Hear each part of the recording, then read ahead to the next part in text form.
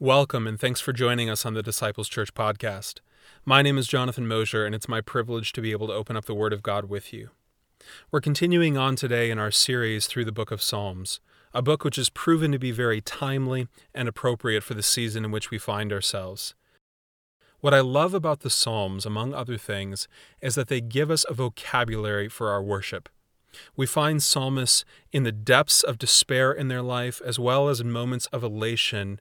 And in the midst of this, we find people who are interacting with God and recording for us their experiences. And sometimes what we find is expected and common to us. Sometimes what we find is unexpected and startling. But either way, the Psalms give us an insight into the human soul. And so today, as we come to a psalm that will be familiar to many of us, that's Psalm 8, we're finding that this is a psalm that really is written to be sung. The Psalms, after all, were the hymn book of Israel, and for centuries afterwards in the Christian tradition, the Psalter has been used as a cornerstone of Christian worship. And in this particular text, we find a very specific example of how the Psalms are poetic in their nature. Many of the Psalms use all different kinds of Hebrew poetic devices, and this psalm is one where you can actually see the poetic style in the English translation. It's poetic in its content. We find descriptive and beautiful language, exalting language. We find that the psalmist is looking both backward and forward. He writes about creation and the beauty of what God has made, the vastness of God's creation. But then he also draws our minds to the one in whom all of creation finds its meaning. And all of this is encapsulated by two identical refrains in verses 1 and 9. So let's read it together. O Lord, our Lord, how majestic is your name in all the earth. You have set your glory above the heavens. Out of the mouth of babies and infants you have established strength because of your foes, to still the enemy and the avenger. When I look at your heavens, the work of your fingers, the moon and the stars which you have set in place, what is man that you are mindful of him, and the son of man that you care for him? Yet you have made him a little lower than the heavenly beings, and crowned him with glory and honor. You have given him dominion over the works of your hands. You have put all things under his feet, all sheep and oxen, and also the beasts of the field, the birds of the heavens, and the fish of the sea, whatever passes along the paths of the seas. O Lord, our Lord, how majestic is your name in all the earth. The other night, after my family had finished dinner, we decided that we wanted to have s'mores for dessert. So I went outside and I started the fire, and my family came out shortly thereafter to join me. And even though the evening was overcast and cloudy, one of my sons spotted something shining in the sky, and he correctly identified it as the planet Venus. And so this started a whole discussion among my family about Venus itself, about the stars and other planets, and very quickly I found out that I had exhausted my reservoir of astronomical knowledge. So of course I resorted to Google to find out more information.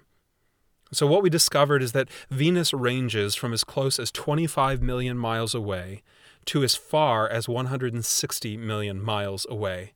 And so I began to talk to my boys about everything that I knew about the planet Venus, how it was a very similar size to planet Earth, about how it's the closest planet to ours. We talked about the fact that Venus reflects the light from the sun and how incredible it is that we can see something that is so far away.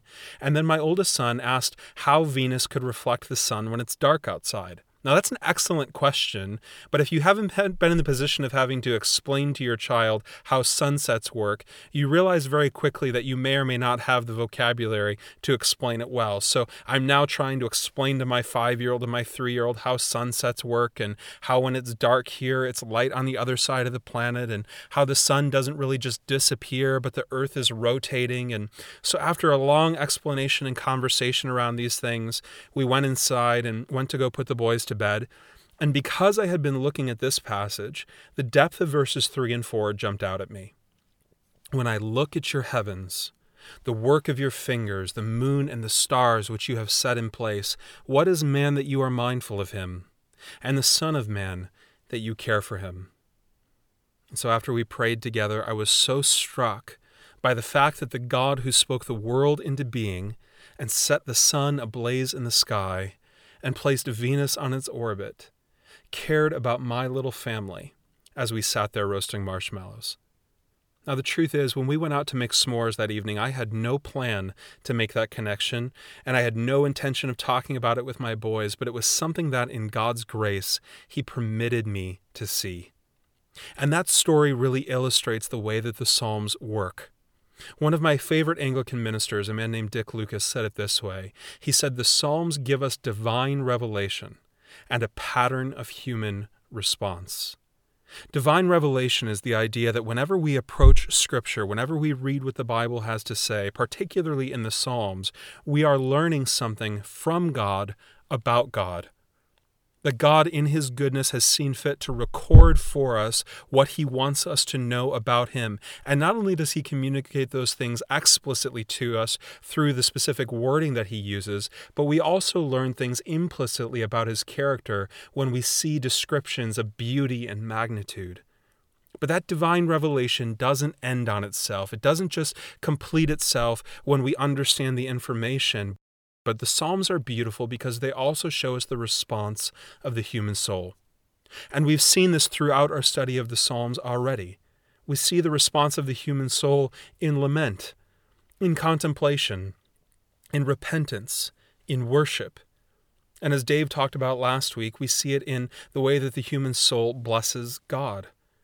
See, the divine revelation in this particular passage is the magnitude and the greatness of God. And what the psalmist wants us to see is that when you understand how valuable something is, your desire for it grows. And by extension, when you finally discover something of ultimate value, you have found something worthy of your ultimate desire. And this is exactly the experience that we find David having in this passage. Beginning in verse 1, he says, "You have set your glory above the heavens." Then verse 3, "I look at your heavens, the work of your fingers, the moon and the stars, which you have set in place." See, David here is describing the knowable world. He's describing something that we can all see, but something that we rarely think about. I mean, think about this even in the context of your day-to-day life. We wake up each morning to the sun shining through our windows. We drive to work and the world is illuminated, and it never really occurs to us that the entire creation is illuminated by a burning object that is 93 million miles away. And despite its distance, we see the light emanating from it. We feel the heat that it brings. I mean, think of it this way for sake of comparison. If the Milky Way galaxy was shrunk down to be the size of North America, then our solar system would be the size of a coffee cup sitting in the middle of North America. And the Earth would be a barely visible speck in that coffee cup. And as if that's not enough, we know that the Milky Way galaxy is one of about 2 trillion galaxies in the observable universe. And David says here, all of this is just the work of your fingers. All of this was easy for God. It's as if he made it with his fingers. And obviously, David is speaking here poetically. We know that God spoke the world into motion, but he's saying God didn't even have to break a sweat to bring into existence all of creation. And it also shows us God's magnitude and size, that all of creation, as it were, could sit in the fingertips of God. And this leads David to say, "How majestic is your name. Your glory is above the heavens." And David is saying, you're the one who decided where everything should be. See, the stars and the sun are not intelligent or self-existent, but by their very nature they declare the power and the existence of their Creator. And as glorious and majestic as creation is, your glory is above all of it. See, David starts by discussing God because there is no other reasonable place to start. If it's true that God made all things and that all things find their meaning in him, then there is nothing that has more far-reaching implication for your life than God himself. And that's why we see David address God the way that he does in verse 1. He says, "O Lord, our Lord, how majestic is your name in all the earth." See, the specific language that David uses here is important. If you have an English Bible in front of you, you can look down and notice that the first use of the word Lord is written in all capital letters. That's because it's the word that's translated from the Hebrew word Yahweh or Jehovah. Yahweh is used 5,321 different times throughout the Bible, and each and every time it is used, it's to reference the God who is and the God who will be. But the second use of the word Lord that David uses here is the word Adonai. It's the idea that it's the God who is our governor, our ruler. This is the God to whom we are responsible. This is the God that is responsible for us. This is the God who is involved in the lives of his people. And by using both of these words, David is recognizing that God is not just a disinterested cosmic force, but he is a relational being. And look how that leads David to interact with God in verse 3. When I look at your heavens, the work of your fingers, the moon and the stars which you have set in place, what is man that you are mindful of him, and the son of man that you care for him? See, David is saying, compared to the vastness of creation, I recognize my own insignificance. And the recognition of one's own insignificance in relation to all of human existence or all of creation is something that many people have experienced. In fact, most people have some recognition of this through the course of their lives, but it's how one reacts to that understanding that makes all the difference. See, some people do not recognize a God. They do not recognize a creator. And therefore, their own seeming insignificance as compared to everything else leads them to pursue a life of pure pleasure, living for just the here and now, because if there is no life after this, if there is no creator God to whom we are responsible, then let's eat, drink, and be merry, for tomorrow we die. For others, it leads them to a sort of nihilism, that life itself is meaningless and has no purpose. But notice what David understands when he recognizes his own insignificance. He recognizes that since God made everything, the beauty of the scenery, the magnificence of the earth, the glow of the moon, the power of the sun, the expansiveness of the galaxy, that in light of all of that, it is an incredible truth that this very same God would also care about him. See, that ought to force us to stop and wonder. The very same God who created the cosmos is concerned with people as infinitesimally small as you and I. And that is the source of our value, that God himself created us and recognizes us.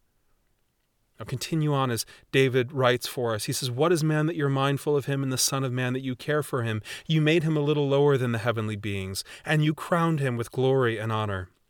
You have given him dominion over the works of your hands. You have put all things under his feet, all sheep and oxen, the beasts of the field, the birds of the heaven, the fish of the sea, whatever passes along the paths of the sea. See, this is the love that God has for you and I. That not only did he create us, and not only does he recognize us, but he puts us in a place of honor. See, words like glory and honor and dominion are words that historically and rightfully have been reserved for God himself. But here David says, I've received a position of glory and honor and dominion. That when God stamped his image on humanity, he was declaring that we are infinitely valuable in his sight. But the biggest hint at the love that God has for us is in verse 4. And keep in mind as we read this that Son of Man in this context is not a reference to Christ explicitly, but to humanity at large. And here's what he says in verse 4. What is man that you are mindful of him, and the Son of Man that you care for him? And that word care literally translates to visited. See, David says, what are we that in this vastness you think about us and visit us? And that simple word reminds us that the God of the universe personally cares for each and every one of us. But not only does he care for us, the word translated visited us really points forward to Christ. That Jesus, who had all of this power and all of this glory and all of this grandeur, gave up his position to become man and dwell among us. That Jesus gave his life and his death and his resurrection as the ultimate demonstration of the fact that God was mindful of us and cared for us. Do you remember the night before Jesus was killed? The story is recorded for us in the book of John. It's come to be known as the high priestly prayer. And in that prayer, as Jesus is speaking to his Father, he says, I set myself apart on their behalf so that they too may be truly set apart. See, why was it that Jesus came? He came for us. It was you and me that filled the mind of the Creator of the universe so much that he was willing to become weak and die to bring us into relationship with himself. See, the gospel proves to us that in a world of inestimable vastness, you are not worthless, but are of immense value to God. And my prayer is that that would really be a comfort to you, that you have not been forgotten and that you are not an afterthought. And to the extent that you struggle with those ideas, allow the majesty of the world in which we live to serve as a signpost, a pointer, to the ever-faithful watch care of the loving Creator God. My hope is that you'll spend time today and over the course of this week considering how nature and the heavens declare God's personal care for you. Would you take time today and over the course of this coming week to seek out those things that stir your affections for God and the things that awake a wonder in your soul, so that you might say with David, O Lord, our Lord, how majestic is your name in all the earth. Would you pray with me? Heavenly Father, we thank you that in a vast universe you remembered us, that you created humanity and gave us a position of honor. Remind us of the truth of what Augustine once said, that you have made us for yourself, and our heart is restless until it rests in you. Lord, in the divine revelation of your word and through the declaration of your universe, may the response of our lives be reliance on you because you were mindful of us, your humble creation. And in this week, would you bring to mind the words of this psalm and lead us into remembrance and worship of you? And we'll be sure to give you the glory for who you are and what you do. And it's in the precious name of your Son, Jesus, that we pray. Amen. Blessings to you all this week.